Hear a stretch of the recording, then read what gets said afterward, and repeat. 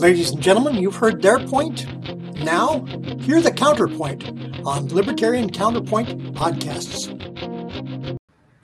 Good afternoon and welcome to Libertarian Counterpoint podcast. We're coming at you on September 25th, 2020, and it's coming up on election year, and this is another special edition where we're trying to go over some of the California propositions to help voters figure out how they're going to vote. This is a second part of that. We've already gone over some propositions, but before we get to that, I'm going to introduce you to our panel. So immediately underneath me, I have Leon the Word Brathwaite, last word in Liberty, a retired engineer from the state of California. And at the bottom of the screen, we have Tim Everett, our screaming eagle of freedom, a pilot in the state of California. And so now we're going to jump into these propositions. We went through 14 through 19 on the last show. We're pretty much no across the board. In some cases, heck no. But let's see if we have any better luck on these next six. Okay, so let's get into Proposition 20. So Proposition 20 essentially puts restrictions on who is allowed to get parole. So anyways, don't have a lot of strong feelings on this. Do you guys want to jump in on this one? I don't have strong feelings in it, but I'll say yes on 20. I think there are some things that need to be corrected in criminal law, and well, maybe this may or may not be the way to do it, but I think I'll say yes on 20.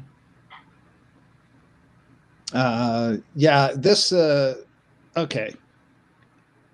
Bring me up to speed here. This is the one that's trying to fix the issues with the last Proposition 47 or whatever. Is that one, or is this different? Because this is about DNA samples and stuff. Yeah, I think that's correct, Tim, that it's trying to fix some previous things in the law. I mean, if you read through the proposition, it does. I don't think it mentions 46 or 47 or anything like that. But it is trying to, I don't know. I say it's trying to stop cuddling the criminals, but okay, which some of our laws do, as far as I'm concerned. Yeah. Okay. If it's let's move on to the next one. Then I'm not real up on this one way or the other. Yeah, it pretty much it says it limits access to parole programs established for nonviolent offenders who have completed their primary offense by eliminating eligibility for certain offenses.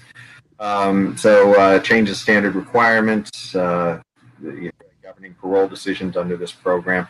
It's kind of an odd one. It also allows for some collection too as well for criminals.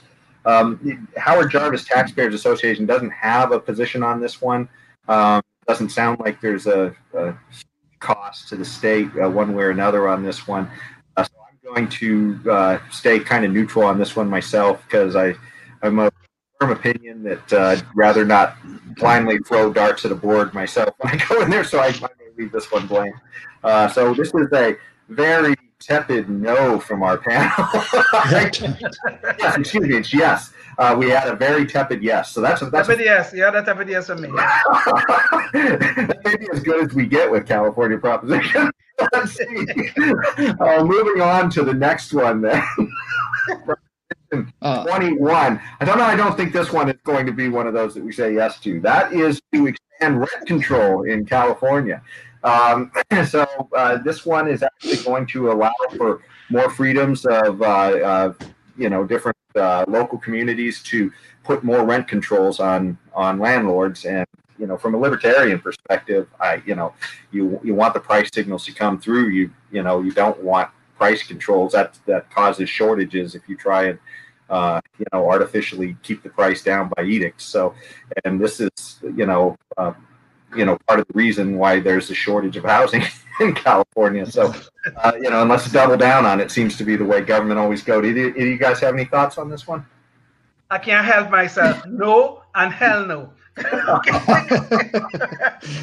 I don't know. I don't know where we got the idea that the government is more capable than the marketplace than making decisions about pricing.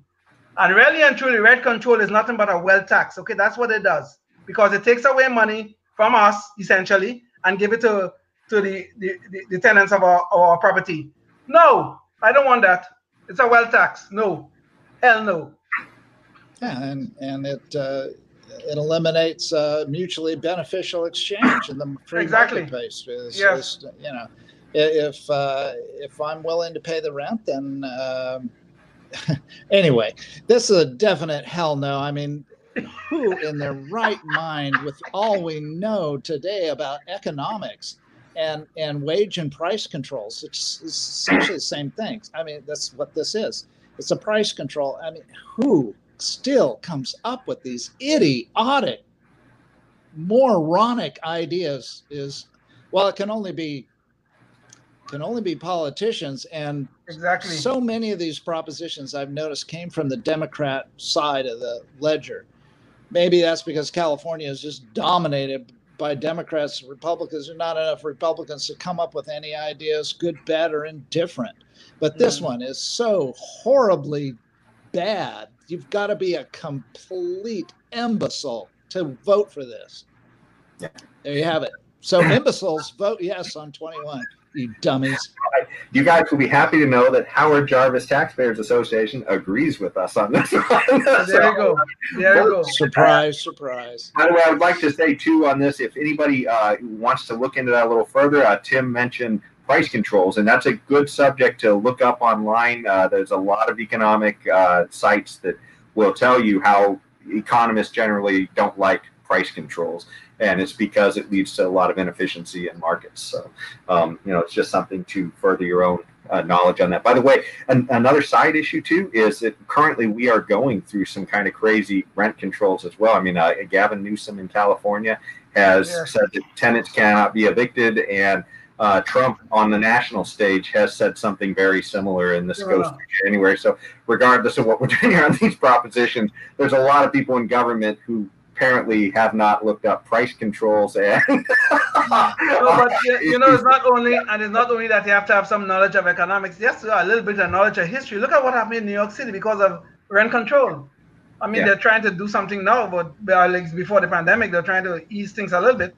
But God, New York was destroyed over this whole rent control, and they're still trying to do it. Jeez.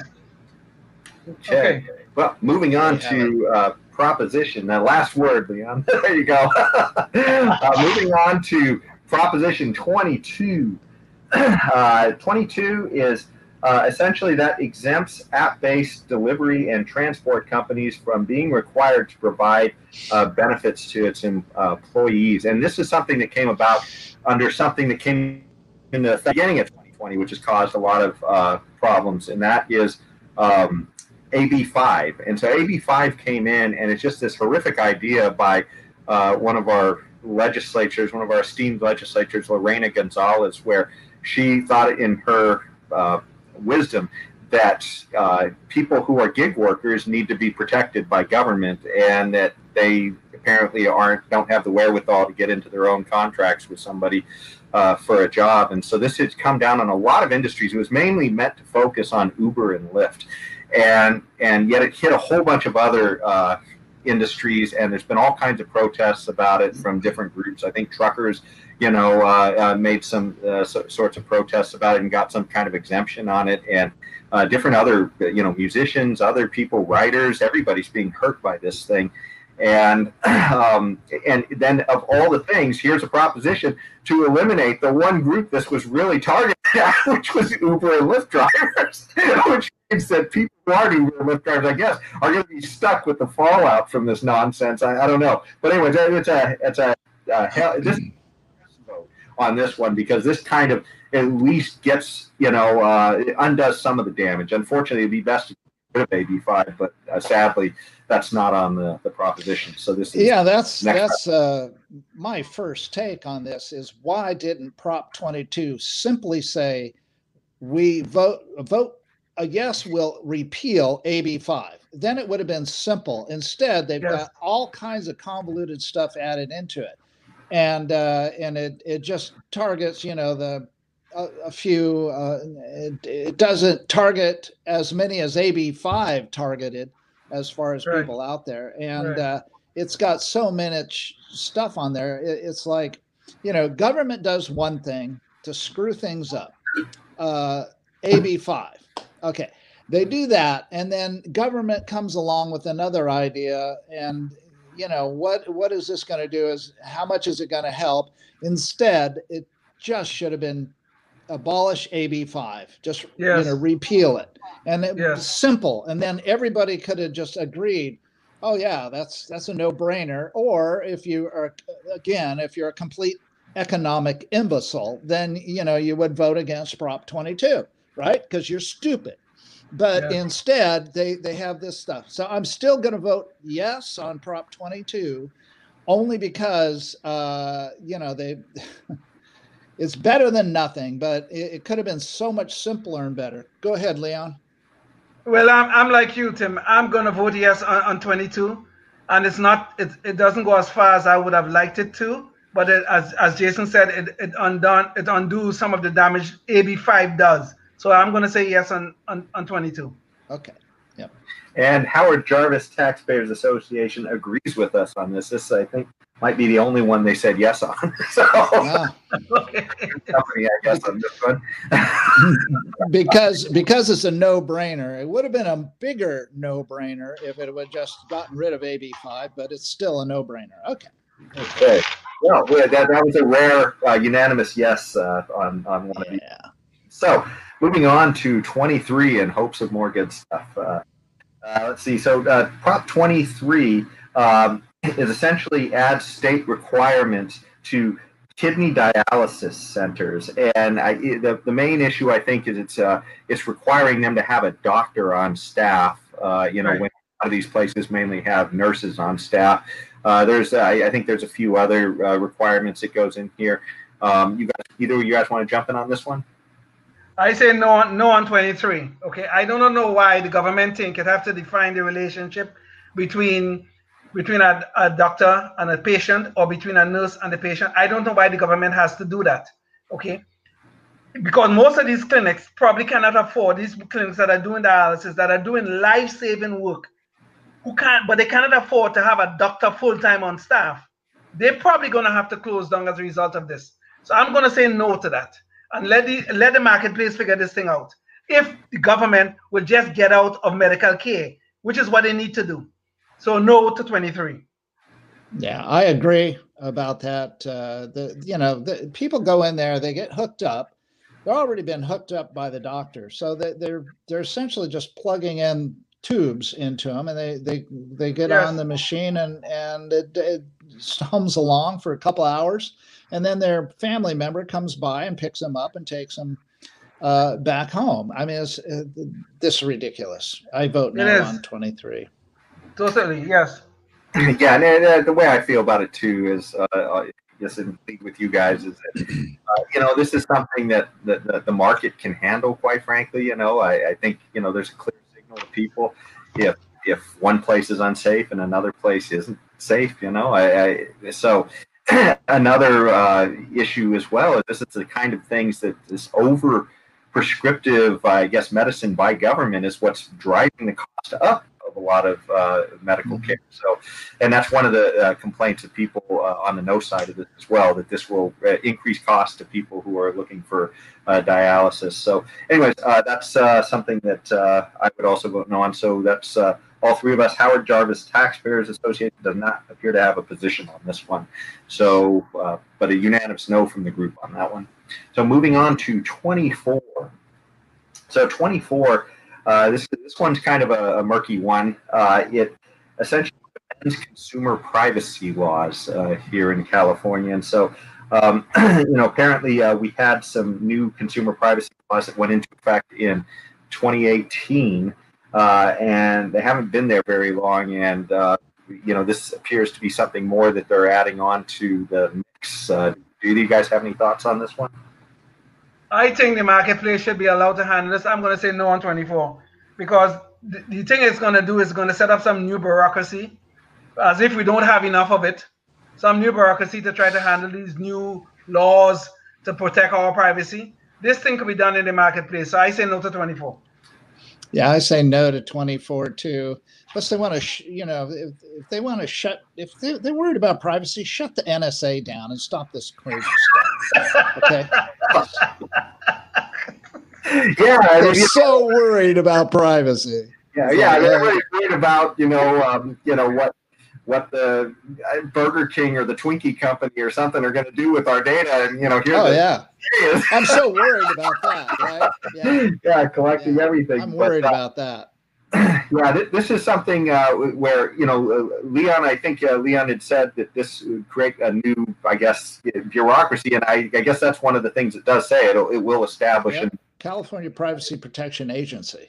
Exactly, protecting your privacy since 2021. Yeah.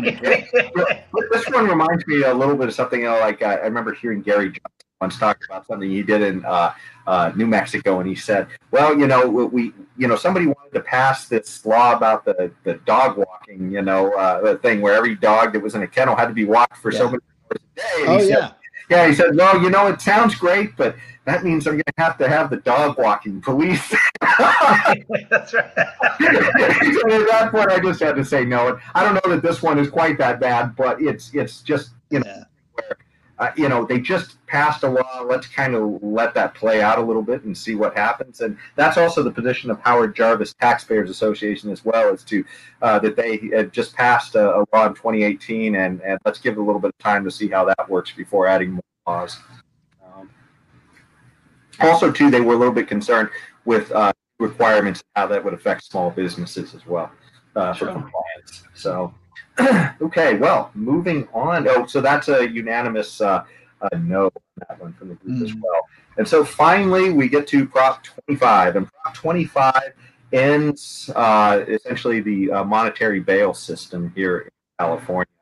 Essentially, we hear about some of these no cash bail laws happening throughout the country where people come in and a lot of them just get released right away, without bail.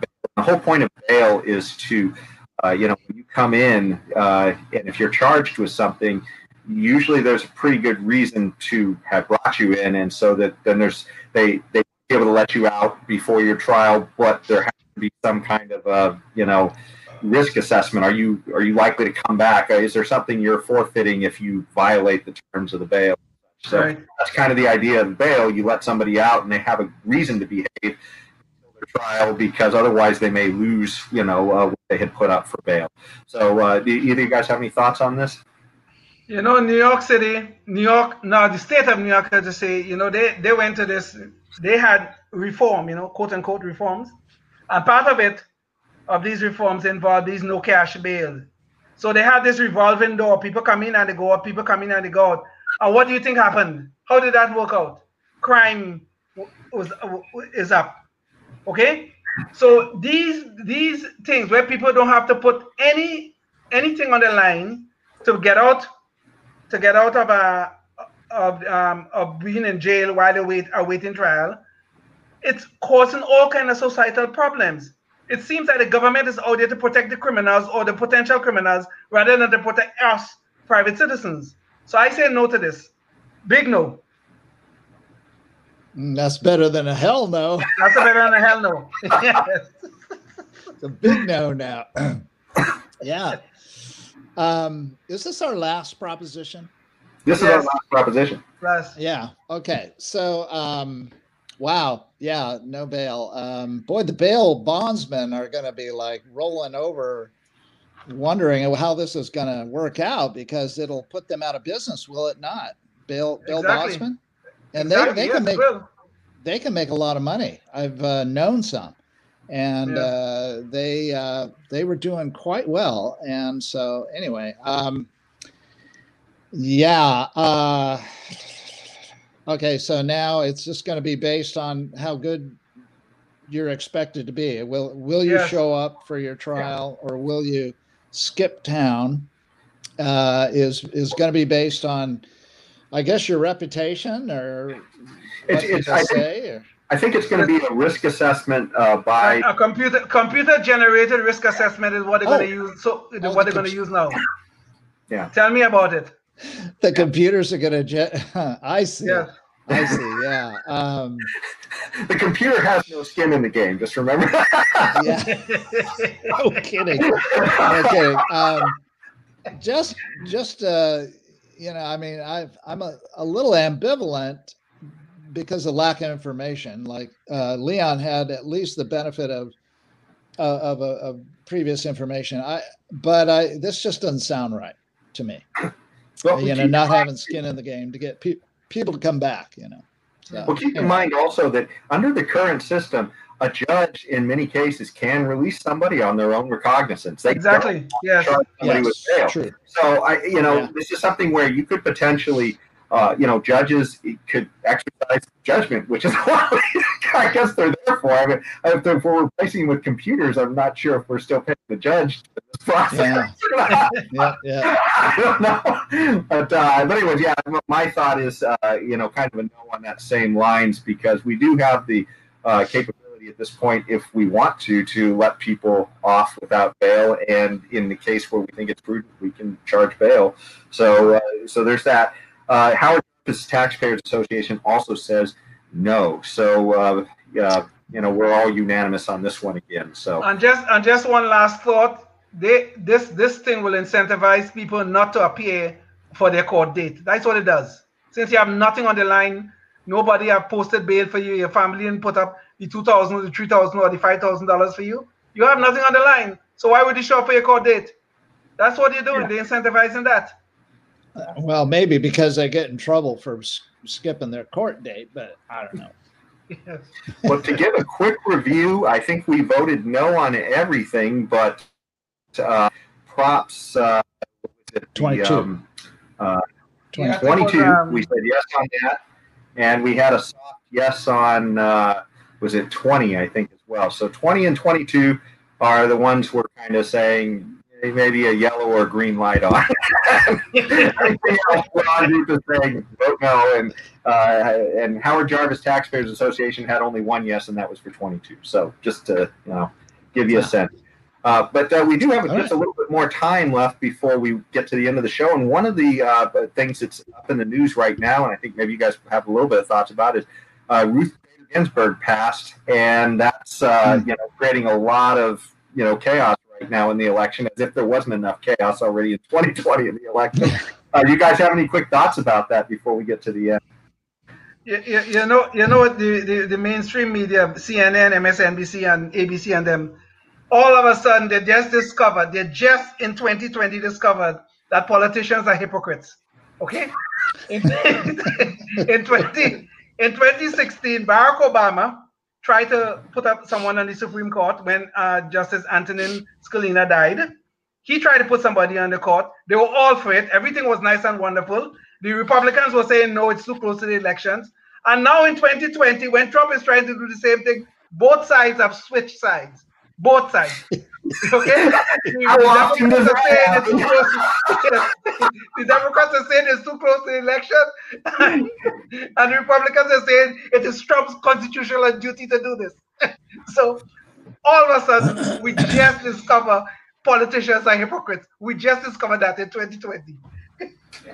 Yeah, I heard a podcast yesterday, a historian who was an expert on this matter about the judicial process, and had a number of books about it. Anyway, so I haven't checked into this, but he said in the past there has been quite a few times, like 22 or 23 or something times, where this same 29 times where it was close to an election, and within a certain length of time, and Supreme Court justice had died. Every time someone was nominated by the president, the sitting president, every single time. I can't remember how many times they were actually accepted, but it would depend on the friendliness of the Senate. But every time. So there will be a nomination. That's a little tough to go up against historically, that kind of a precedent. So there will be something. Well, the sad thing with 2020 is it's bringing in all kinds of chaos that it's everybody system down, and this is just one more thing to add, fuel to the fire. And it's, like the Democrats are now talking about stacking the court afterwards, Right. Right. So, who knows? I mean, it's all crazy. But speaking of crazy things that are just, beyond the pale for this election, we're coming into our knucklehead noise patrol to round out the show, and that's the time when we discuss something crazy that somebody has said recently. Usually, it's a politician, because who else? So as far as this election goes, we've had the people who are running and people who are right up there saying that 2020 is kind of crazy and we may not accept the results. And so Trump was recently asked, in a